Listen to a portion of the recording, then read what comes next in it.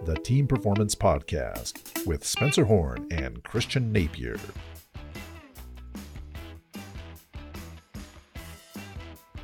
Hello, everyone, and welcome to another episode of the Team Performance Winning Ways for Uncertain Times podcast. I'm Christian Napier, and I am joined by the real brains of the operation, who happens to be wearing a Paisley shirt, breaking with the norm, bringing back Purple Rain, Prince, Spencer Horn. Spencer, how you doing?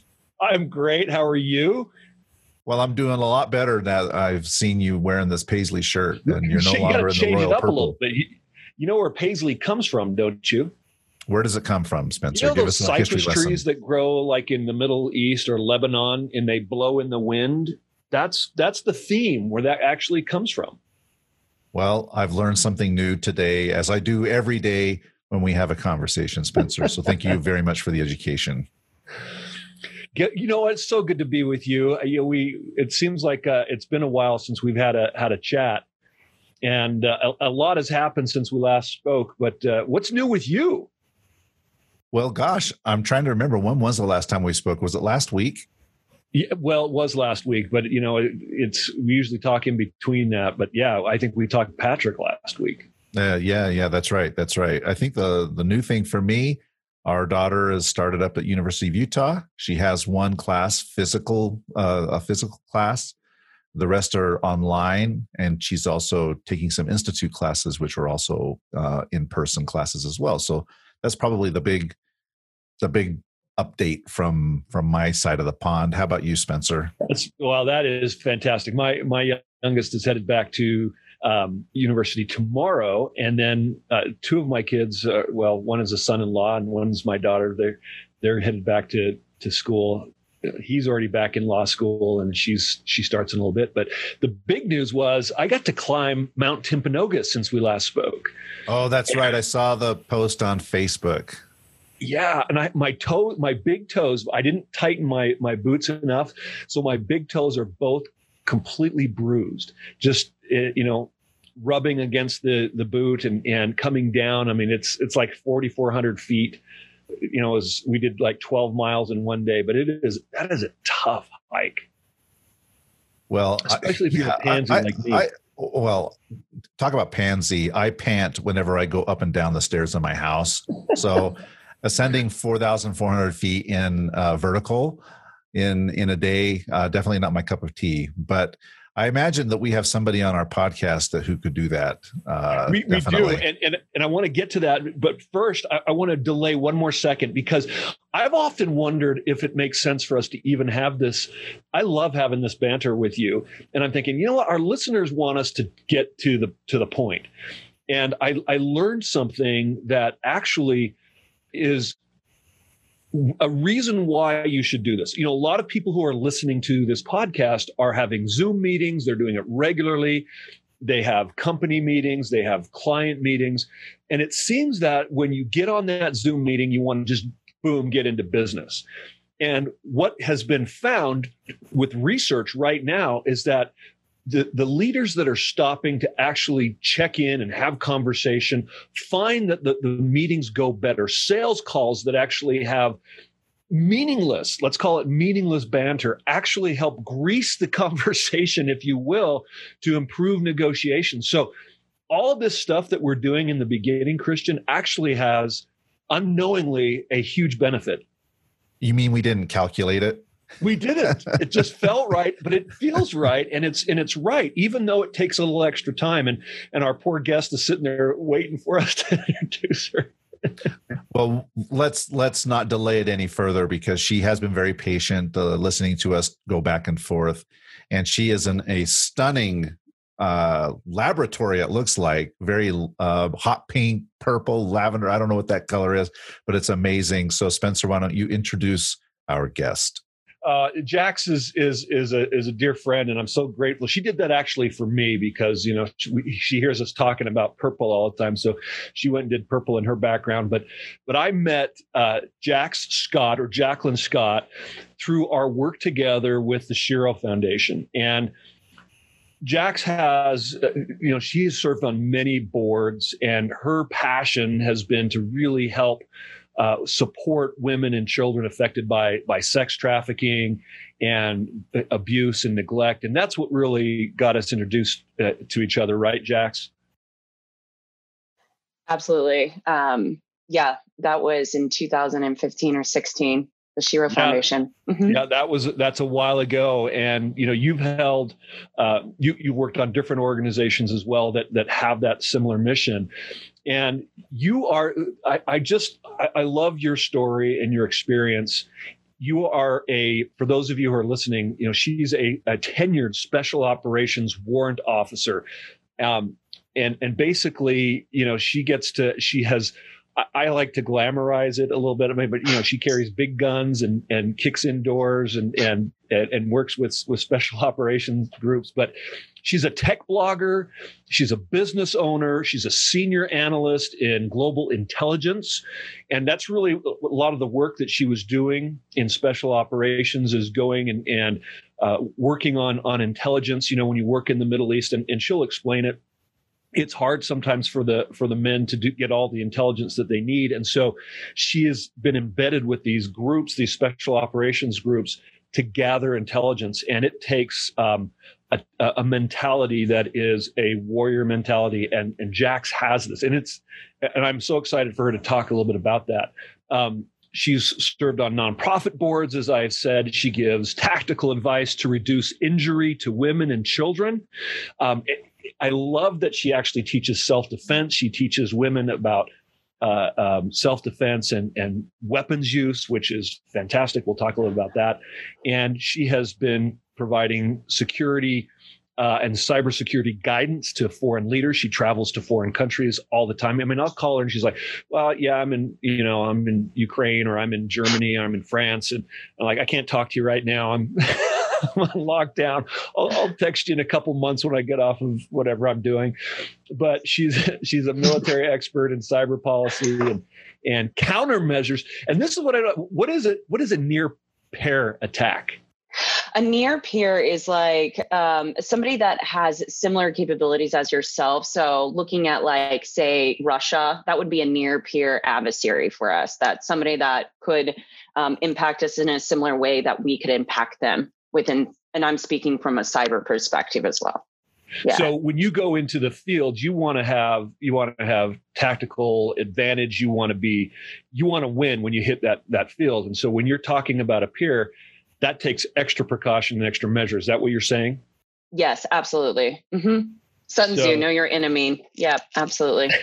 Mm-hmm. And she has nearly 17 years of experience working in these military operations, where she worked with a special unit that offered gender-specific intelligence and security solutions.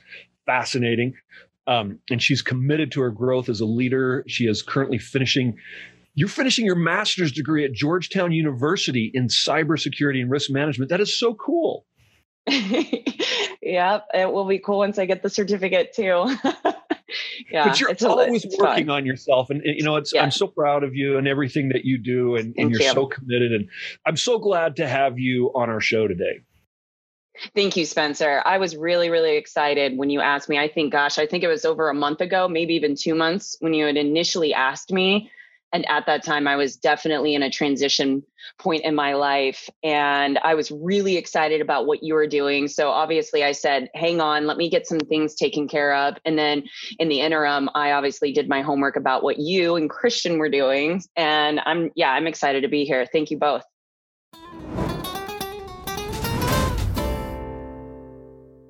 So glad to have you. Now, I want to talk to you about, listen, I mean, this is a team performance podcast, but we'll get to the team side. You've had a lot of opportunity to work on some high performing teams, and I want you to tell that story. But what made you get into this? I mean, special operations, cybersecurity, going to put your life at risk. I mean, what was the motivation? Yeah, so I thought about this question because you and I kind of briefly chatted about this a few days ago and just kind of catching up. And something that I have to bring to light is just basically my background and where I came from. I didn't come from the best childhood. And I think that played a lot into why I chose this field. I was already conditioned from a really young age to be in a high stress environment. and be able to operate in that type of environment, as well as overcoming challenges. I had a speech impediment when I was a young kid. I was homeschooled. It was one thing after another. So for me, and I've realized as I've gotten older, I see challenges as an opportunity. And going into the special ops, I just saw as an opportunity to push myself to limits that I never knew would be possible unless I attempted and tried it. So here you are, you've had these challenges. Why then are you? So there's got to be a correlation there between protecting women and children. I mean, you must have seen or experienced something. What was it that you wanted to be able to do for women to help them to feel safe, to be okay? Yeah, sure. That's a really good question. And that goes back to, again, me as a young girl and as a woman, I've had to find my voice in this world. I was not taught to have a voice, nor was I protected, I would say, as a young child. I've had abusive relationships. I've been raped, and it was a pattern in my life. And the only reason that pattern stopped is because I was able to empower myself. And that empowerment came through overcoming challenges in my life. And I believe that to be able to give back to other women and teach them firearms or self-defense training, I am able to empower them in a way that allows them to have that voice. And it means the world to me when I'm able to go out there and to teach a woman how to actually just hold a firearm, not even shoot it, how to take it apart and put it back together, and then see how their entire demeanor changes, how they actually, you will physically watch a group of women completely change their posture and hold themselves taller simply by learning how to take apart a gun and put it back together. And that means the world to me. I love that. And you know what, I'm a little bit speechless because you have never told me that before. And thank you very much for sharing that. That is a very personal thing, and yet so powerful, because when I see you, I see this woman who is confident, that is so well-spoken and talented. I remember we were talking about the first time I ever saw you. You're so aware of your surroundings. You were from away. You were kind of checking me out, and I don't mean in any weird way. I'm just like, is this big guy a threat or what? You come into a room and you look at all the threat and assess the situation. That's what I felt you were doing when you saw me. Absolutely. We talked about this. You were the biggest guy in the room. And I was invited to an event through a friend. I didn't know anybody there, minus that one person that invited me. And I was trying to get my fill and lay of the land. And then here comes this like giant. And I'm like, I see you. I got you. All right. Tallest dude in the room. Yeah. It cracked me up. I understand that a little bit better now. Mm-hmm. But I totally agree with you on the guns. I mean, we have, I have 3 daughters, and we teach them, and we shoot guns, and we have ever since they're kids. I mean, rifles, and now we have handguns, and we're very careful and we're very safe, and we're going through gun safety and concealed carry, all that kind of stuff. But it's so awesome to see them know how to take it apart. And you're exactly right. Just the confidence in that space it just translates to other areas in their life, which is really interesting, I find. Yeah. And firearms, that was a big thing that we were doing with my company, Tactical Divas in Las Vegas, as you were aware of. And it's something that I was able to transition over into other areas, because I'm aware that there's some women that don't want to be involved with firearms. And so I want to be very clear. You don't have to use firearms to empower women. This could be through a self-defense training. This could simply be lending them an ear to talk to them, to give them techniques to have goal setting. It's all about taking control back into their lives. And that's all that is. It's understanding a piece of equipment that they've never understood before is such a unique way of empowering them, that once I started doing it and I saw the shift in these women's lives, I realized that this was the direction that I wanted to go, was to impact women's lives in the long term, eventually. One of the things, Jax, that I find interesting as I'm listening to you talking is that this shift in a person's behavior and their sense of self, can be done with relatively minimal effort and time. People can see I got a keyboard back here. If you want to be a proficient musician, I mean, you have to spend thousands of hours practicing an instrument to become a professional level musician and become really proficient. But in your case, someone doesn't need 10,000 hours of practice with a firearm to feel safe. And so I just want to talk. I want to ask you the question. In your experience in the work that you've been doing, how much time and effort does it take to help an individual pivot from a place where they don't feel safe, they don't feel secure, to a place where they feel more self-assured? Yeah, so I'm going to take that from the stance that they're not in an abusive relationship, but it's more of a mental mindset. That's kind of where I'm going to take that my reply. So if somebody I'm dealing with, or I know of a friend that is in a mental headspace that is not healthy, I truly believe that if they will dedicate 10 to 15 minutes a day to their mental health, because what it is, it's a whole body experience, and it ties in the spiritual health, and you've got physical health. But if they will spend 10 to 15 minutes a day, that might be writing, aka journaling, that might be doing meditation in the morning, that might be reading a book that is like a self-help or something to encourage them, it will help them immensely. And I always tell women, take an inch, because after a month of taking an inch, you might be six feet ahead than you were yesterday. You might not take an inch on Monday, Tuesday, and Wednesday. You may take an inch on Thursday and Friday, and that's okay. But it's just making those small sacrifices every single day, and it will show huge impact in these women's lives. And I see it in myself, actually, because I preach what I do on a daily basis. And it's not easy, but you just have to commit to it. And when you do, and you make those small micro steps a day, it has huge impacts in your life.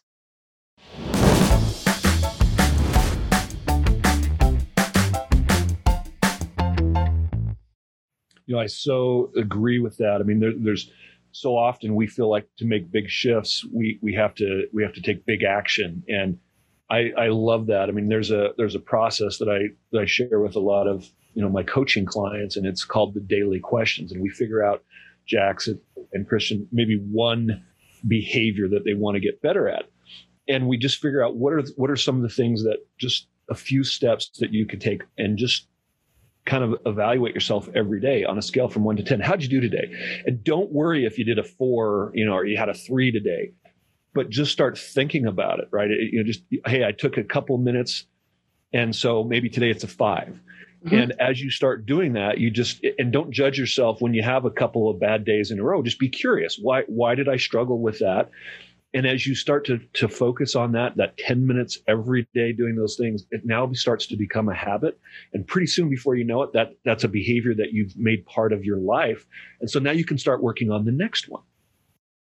You're absolutely right. You nailed it. I always say women are really good about taking care of others, especially when they have children. But if we don't stop and take that 5 to 10 minutes a day, say you do 10 minutes a day, that's an hour and 10 minutes a week. You can make that happen. You can set aside and put your child, have them like eating their bowl of cereal, whatever the situation is. Your husband comes home, take 10 minutes out, because I promise you will find something that you didn't deal with the day before, or something that's aggravating you that day. And like you said, Spencer, it's just recognizing it. And I always think of things just flowing through your ear. Like you recognize it, you validate, okay, that I do feel this way. It's okay to feel frustrated. Why do I feel frustrated? Okay, got it. I'm either going to accept where it's at, I'm going to change it, I'm going to address it, or I'm just going to let it go and move on. And in 10 minutes, and if you don't get to everything in 10 minutes, you write it down and deal with it tomorrow. And you keep moving through it. That's probably the number one recommendation I can give to any individual, that male or female alike. Even my mentors, the individuals that I mentor, I tell them it's a whole life approach. This isn't just a big drastic change. You have to do small steps to get there. One thing that I live by is a vision statement. And I tell people, write down who you are in 3 years. Don't make it passive, or who you write down that person, feel it, breathe into it. And the mission vision statement should be about 3 to 5 sentences long. And it should say words like confident and outspoken, or the things that they feel weak in now. It should emphasize where they're at because they've accomplished it. And then what they do is they take that and they repeat it as they're brushing their teeth every morning and every night for 21 days. And then they post it. You post it all over your house, in your car, on your phone, everywhere. And every time you actually read it, you breathe into it and you feel that person that you are, because you're going to be that person in 3 years. Jax, do you ever find, though, that as you help people make that vision statement, that they struggle with that future vision because of where they are today? So they can't actually visualize where they could be or where they want to be because they only see what's here. And how do you get them to see what's possible? Such a good question. So actually, it was a month ago, I had a new mentor, and I had him do this this vision exercise. And he wrote out the vision exercise. And just like you said, he was having struggles. And what I've noticed is individuals will talk almost in third person. A lot of times they'll say, I am a leader that leads with passion and drive and focus. And I'm like, but I feel like and I told him, I feel like I'm reading somebody else right now because you don't believe it. And that's okay. And I tell him, that's okay, because you don't believe what you're writing. So let's take it a few steps back and figure out, what do you believe? Because maybe you don't have that leadership feel right now, but maybe you have that mentor, because he was mentoring individuals at the time. I'm like, so you're a mentor, so you're a natural leader. So maybe you lean into what your natural leadership capabilities are, and then you emphasize that a little bit more. One thing I can say about these vision statements is it's going to be rough the first time they write it, and I expect it to be rough. And when they write it, I tell them this is a living, breathing document. And so they need to revisit that every single month. And when they're going through and they're filling into that vision statement every day in the evening, when they're brushing their teeth, they will naturally start editing that vision statement into a more realistic vision statement, as well as challenging themselves. Because as they read it, psychologically, they're starting to feel into it. And they're like, wow, no, I am a leader that's passionate, focused, and driven. And I am a steward of, information technology and response technical, whatever their field is. And you just drive into it. I should have actually gotten my vision statement that I had. That's, it's so great, yeah, because it's awesome. You don't focus on the how you're going to get there. You focus on my wife and I, Jana, we did this, a 5-year plan, several years ago. And we did, 7 areas. So spiritual, personal, relationship, physical, all these things. And we just put the most out. We listed like 100 things and things that we wanted to do, places that we wanted to go. And you're like, how are we going to do this? Don't worry about that. Opportunities will present themselves. And I love that you're doing that. We have so much to talk about. This is so great. And I know Christian has other questions, but I want you to, let's back up a little bit and explain, what is a warrant officer? What does that mean? How did you get there? So, warrant officer, I always love this question because we are like the unicorn of the Army. So really briefly, there's only 2 branches that have warrant officers. You've got the Navy, and then you've got the Army, and they're very diversely different. In the Army, and I'll just speak from the Army's perspective, you have to typically, unless you are promoted in and immediately go into a position that is a warrant, like a pilot, you typically have to hold your position as a non-commissioned officer. So you have to get what we call your stripes in the military, which usually takes about 4 to 5 years. So say you've 5-year mark, you become an NCO is what we call them. At that time, you typically have to hold that rank for 6 to 8 years before you can even apply to become a warrant officer. So let's do, beer math. That's about 12 to 13 years. So 12 to 13 years, you can now apply to become a warrant officer, but that's not your only hurdle. Now it has to go, you have to be congressionally selected, and only 2 to 3% of the entire Army receives the warrant officer rank after you go through warrant officer school and you put in this massive packet with letters of recommendation and all of this. I will tell you, I applied twice. The first time I was denied, I had to wait over 3 years before I could reapply and be accepted into the program. And I was at the 11 to 12 year mark when I was finally accepted into becoming a warrant officer in the Army.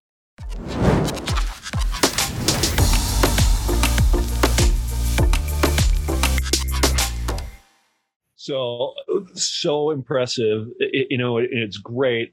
I want you to just explain a little bit to our listeners what this security or intelligence gathering, what did it look like? What was the experience? Because I want you to I watch, one of my favorite shows is SEAL Team. I don't know if you ever watched that, but I love Jason Voorhees. You're like, oh, that's just a bunch of crap. But I just can't help it. I love it. So whatever, but talk about what it's like for you. You're a young woman in a male-dominated profession. There's no doubt about it. What's that like?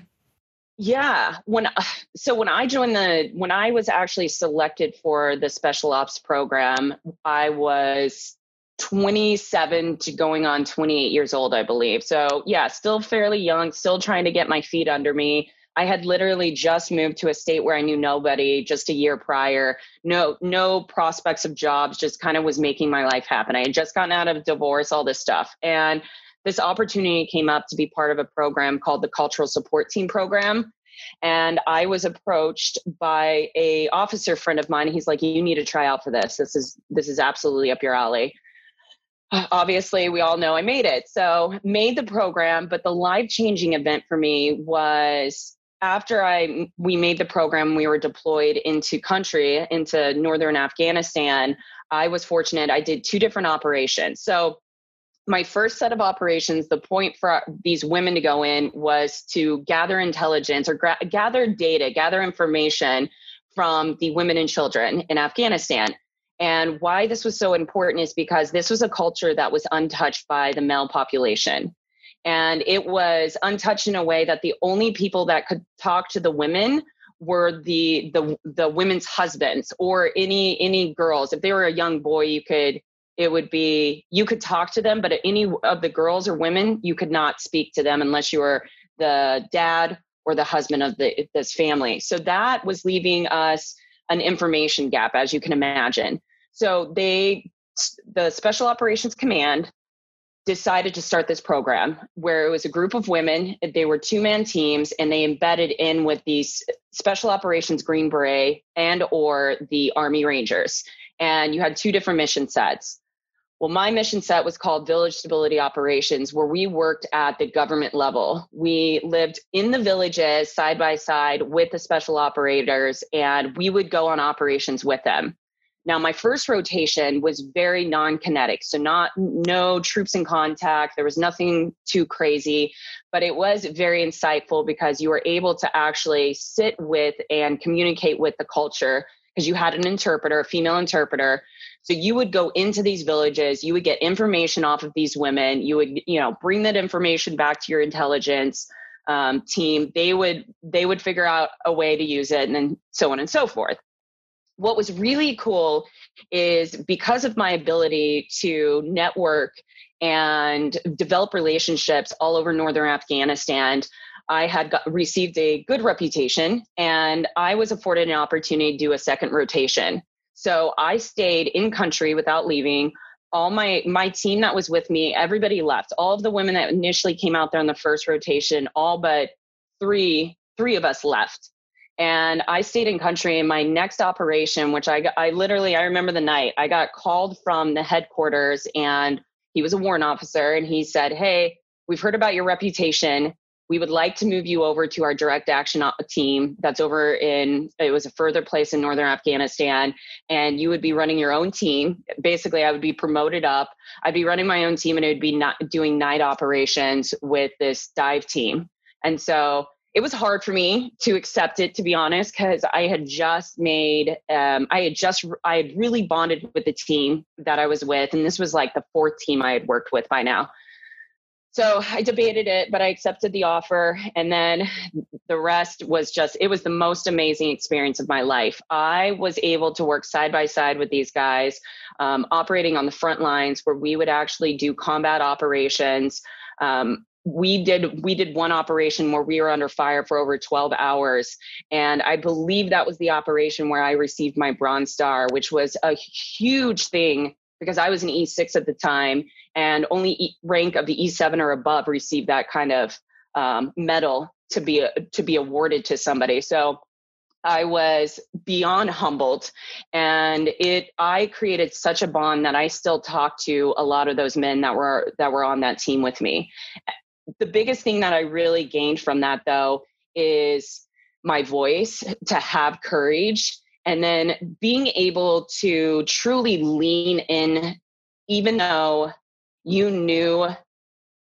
I felt like I didn't belong, but I knew that I was supposed to have a seat at that table, because this was the first time women had ever truly had a seat at the table, been part of the concept of operations, the con op, and you needed to almost fake it to make it. And it was a pivotal point in my life, not only mentally and seeing what I saw, but just confidence within myself.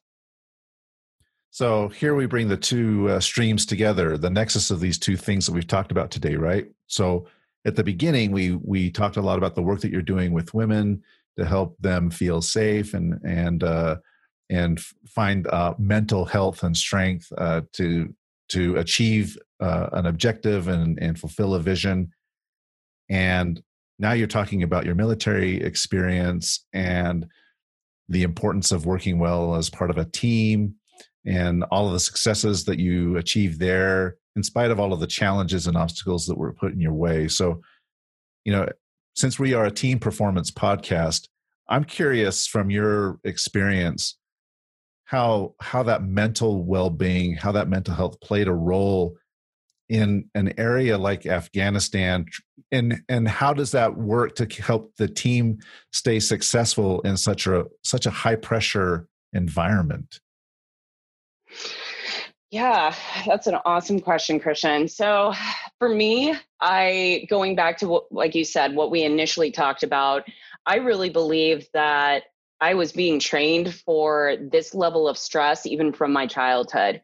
And there was never a moment when I was out there so we have a saying in the military: you never know what you're going to do until you start getting shot at in real life. There can be, you can go through as many stress shoots as you want to go through, but it's not till you're actually in combat situation when the rounds start flying that you're going to actually see who you are. Are you going to freeze or fight? And something that I noticed is I didn't freeze. And was I afraid? I didn't think about it at the time, but absolutely, if I look back on it, anybody would say, yes, I mean, that's a nervous spot to be in, but I wasn't beyond. There was never a point where the stress was too much for me or that I broke down. And I would say for any woman to get to that level, it's back to that mental health. It's knowing who you are. It's understanding and being in the here and now of that moment. But a lot of these times, unless you put yourself in stressful situations, and it doesn't have to be combat, it could be a Spartan race. It could be, going back to college, but it could be learning how to shoot a gun.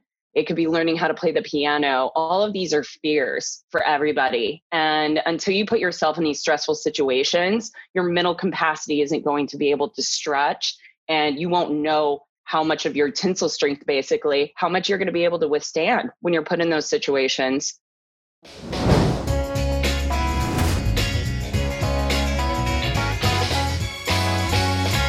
Unless you get out of that comfort zone, growth isn't happening. And, I when we talked last, what you talked about is leveling up, right? And so here you were comfortable with your teams, and you were almost a little disappointed to actually have to leave that and now go into a new environment where you're talking about all male teams, operators, except for you, and you're actually leading that team. And so there's a tendency, and if you think about, and I'm going to digress for a second. She said something that really struck me. She says it's a non-kinetic. So how would you like to have, Christian, a job description that said you're in a kinetic environment, right? So now she's going to go into like, what's that word mean? Kinetic environment. I don't even understand what it means. Firing, flying past your face is what it means, and you're like pushing, kicking doors in and grabbing people actually that might try to harm you. So here she is now leveling up to this kinetic environment. And one of the things I think about that, how does this relate to a woman who is in any industry? I mean, about 75% of my coaching clients are women. And so we talk about this a lot in an environment that may be male dominated. How do you overcome this thought that's called imposter syndrome, right? I mean, do I deserve to be here? Can I do this? How did you handle that? Yeah, so I was actually I have a friend in town from New York, and she works for a cybersecurity firm. And I was actually talking to her about it today because I've been having some struggles at work. I feel like when you're in an environment that's a male-dominated world, it's kind of like it's like a seesaw. Like, you're up and then you're down, and then you're up and then you're down. It goes back to meditation. It goes back to, I have a circle of very, very close individual friends that I reach to that help me. And then it's leveling up. It's making sure that I put my nose in that book and I educate myself, or I research a little bit more. And I know, and I'm speaking from a cybersecurity perspective. It's going to be different for everybody else. But in my industry, you need to know what's going on. You need to know the threats as a cyber threat intel analyst. I need to know what is cutting edge. I need to know what is happening. I need to understand the different types of malware. And there's times, as of recently, I've been feeling really down, and I'm like, no, I deserve to be here, and I deserve to be at this virtual table.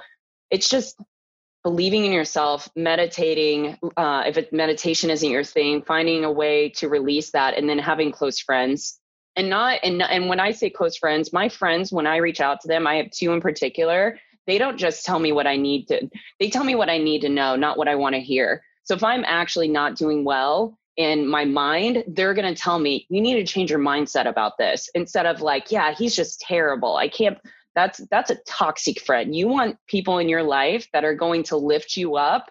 Absolutely. But they also need to speak truth. So that's really interesting, because as we were going through this conversation, and I'm thinking about the mental well-being aspect and taking 10 or 15 minutes out a day, it sounds to me like it's very much an individual responsibility, which it is, right? We have responsibility for ourselves, but at the same time, there's some kind of collective responsibility, and I guess also a desire to help other people when you are in a good place. And that's really what's inspired the work that you're doing. So, and you talked about your friends helping you out. So what is the importance of support in a team? So it's not just everybody is out for themselves and taking care of their own individual responsibility, but we have some kind of collective responsibility to look out for each other and make sure that we're all okay. Yeah, so that's something that is instilled being in the military. But when you get into what I call corporate America, the public or the private sector, it's a little bit different. And you don't have that brother or sisterhood as much as you do within the military, because that's just a natural thing. When you go to war with somebody, you just have a bond with them. When you're under stress with somebody else, you have a bond with them. And what I have had to realize as I have slowly progressed into the private sector is being okay with asking for help.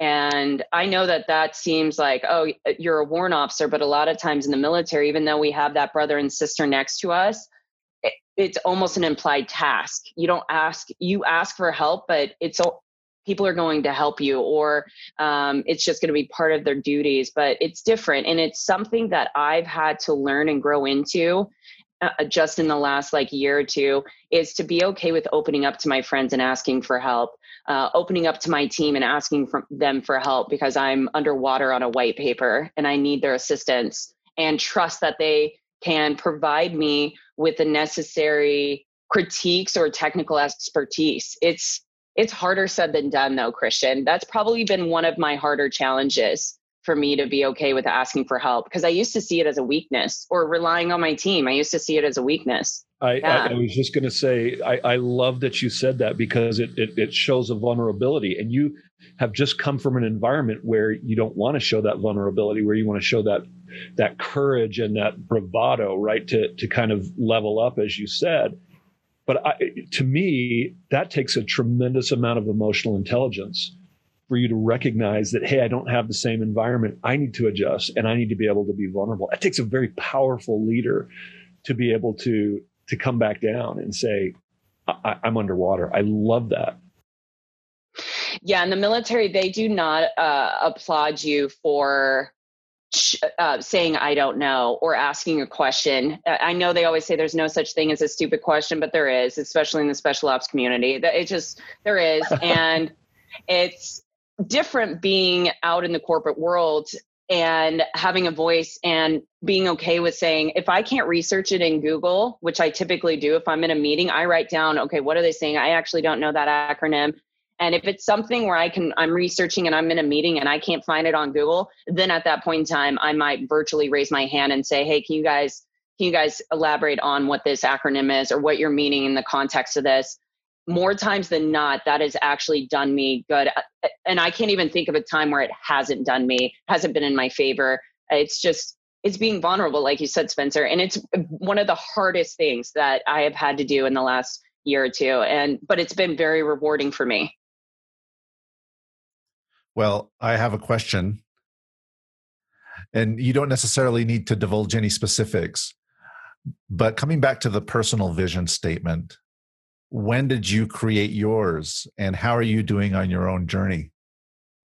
Yeah, good question. So I created mine probably because I revamped mine. So I have part of it on my wall over here. I have 3 words that are all over my house: confident, patience, kind. And at the beginning of this year, right before COVID, I did a revamp on my vision statement. But in doing so, I picked out 3 words that I wanted to be better at. And they were confident, patient, and kind. And that's not just to individuals, but really to myself. And so where I revamped this year was learning to give myself a break and be okay when I can't meditate for 10 minutes that day, or when I'm failing at doing 150 things in a day and maybe I can only do 90. And so I try to revamp my vision statement every quarter, or when I feel inspired, when something has triggered and I feel like I've leveled up, it's time to reinvent that vision statement a little bit more.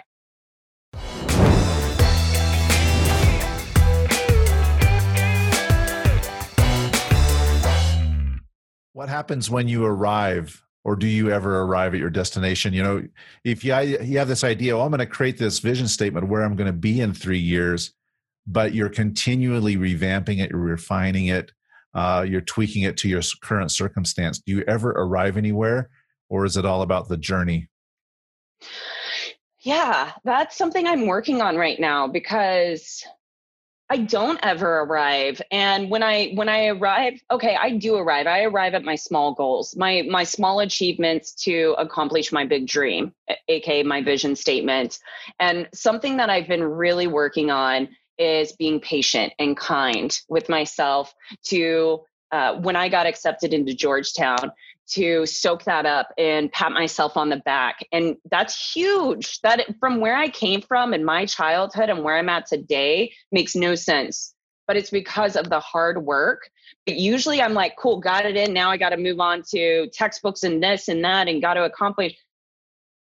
So I want to be able, so back to your question, I want to be able to arrive, but I want to be able to arrive, but I don't know if that is arriving at the small goals, and that's where I make my achievement while I still keep maintaining a revision of that mission statement. Because as you grow and as you accomplish these small micro goals along the way, it's inevitably that vision statement is going to change. So I don't think you're ever going to fully arrive at the vision, but you will arrive at each big to small goal along the way. And that's when you need to take a pause and appreciate all of your hard work getting there.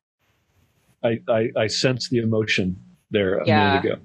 And I'm so excited that you recognize that. And one of the things that is not just unique to you, Jax, but all high achievers, you are a high achiever. And a lot of high achievers are never satisfied. It's always about what's next. And that can cause a lot of hypertension. It can cause a lot of, you talk about having confidence, and people listening to how articulate, how confident, and how powerful you are as a speaker. They're like, confidence? But they don't understand the battle that goes on in your head about, having to do more and more and more. But sometimes you got to stop and celebrate. You got to celebrate.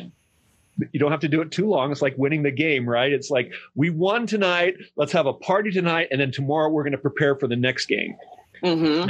And that's what I just heard you say. And Christian, I mean, you're in sports. I mean, you see it all the time working in the Olympics. I mean, don't you agree? Oh yeah, I totally agree. I have found this conversation really quite inspirational, Jax. So I appreciate you coming on and sharing and being very vulnerable and transparent and open with Spencer and with me and with our listeners. And when it comes to our listeners, you've shared a lot of great pieces of advice so far. But if there's one message that maybe you haven't yet communicated, but one thing that you really want to leave with them, what would it be? Take time to do self-reflection, whatever that is. If that's meditation, if that's reconnecting with a spiritual friend or somebody that is in a good place in their life, or maybe it's trying something that you've wanted to try that you've been scared of. Maybe it's a new language, maybe it's playing the piano. All of those are going to create self-reflection in yourself. And that's, if I could tell anybody anything, start doing some self-reflection. I'm selfishly, because, it's been a long time it's been longer than a month, Jax, it's taken to get you on here. Yeah. So I selfishly just want you to talk about one more thing. And this is, again, I'm going to ask you to be a little bit vulnerable here. As a single young woman, you appear a lot younger than you are. And so what happens a lot of times is people underestimate you, right? And we talked about what that's like in an alpha-dominated industry, and how do you get recognized? How do you get noticed? We talked about what you did to overcome that and to get noticed. And if you're out there listening and you are a man or a woman that is maybe underestimated, why is that okay? And what did you do about it? Gosh, so I'll tell you what I used to do, and they might not have been the most healthy approaches, but it worked at the time. But being a woman in a male-dominated industry and then running a defense contracting firm in a male-dominated industry, I used to wear a wedding ring on my left finger. And I used to portray myself in that way because when you walk into a meeting room, you received more respect as a married woman. Plus, I look younger than my age. So I was a married woman, and that went into a slew of, well, she's probably a mother and all these other responsibilities. So I received more credibility.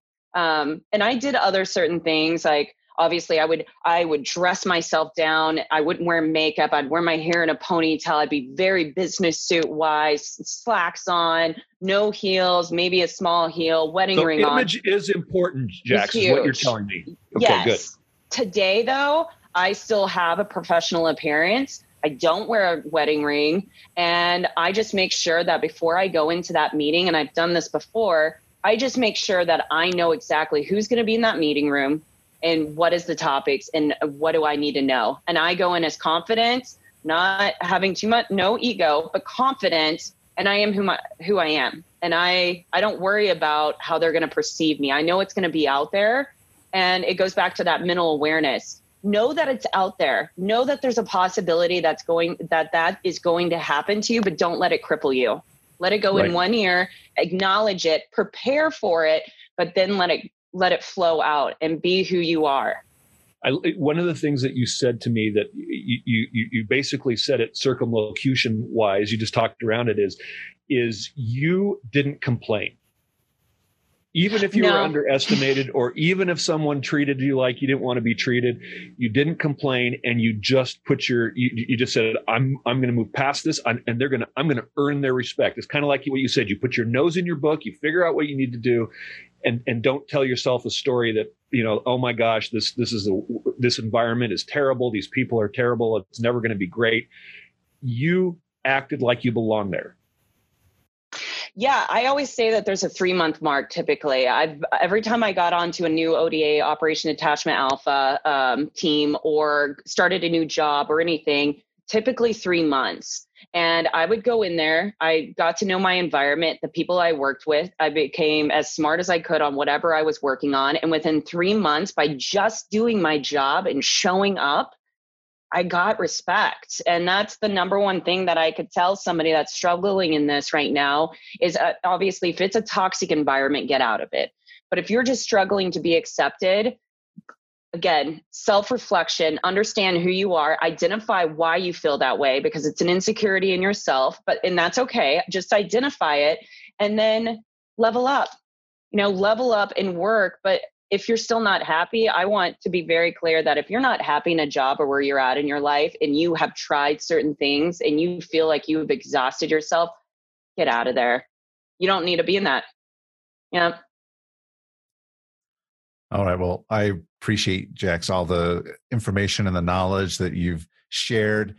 I do have to say, just on a personal note, last week I was in California. I was visiting with my uncle, who is now older and was a career Navy person and was a warrant officer in the Navy. And so I appreciate you coming on and sharing your experiences in the military. And thank you for protecting us and keeping us safe through the work that you do.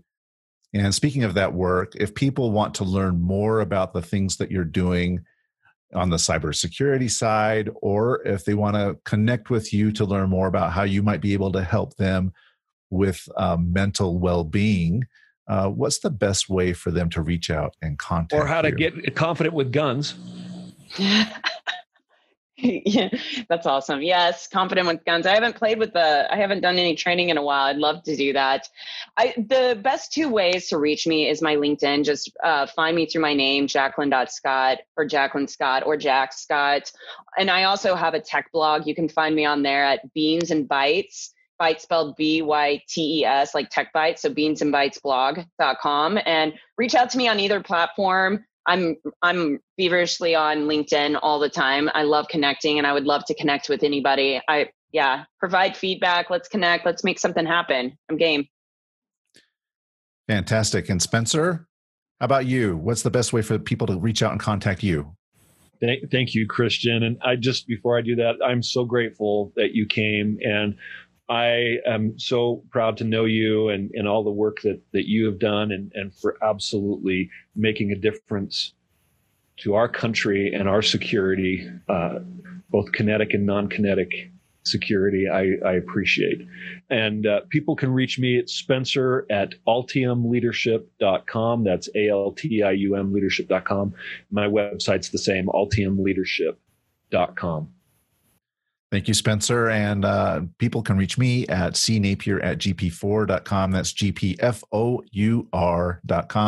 or you can visit the website gp4.com. Listeners, thank you for taking the time. Viewers, thank you for taking the time. Please like and subscribe to our podcast, and we'll talk again soon. Thanks, guys.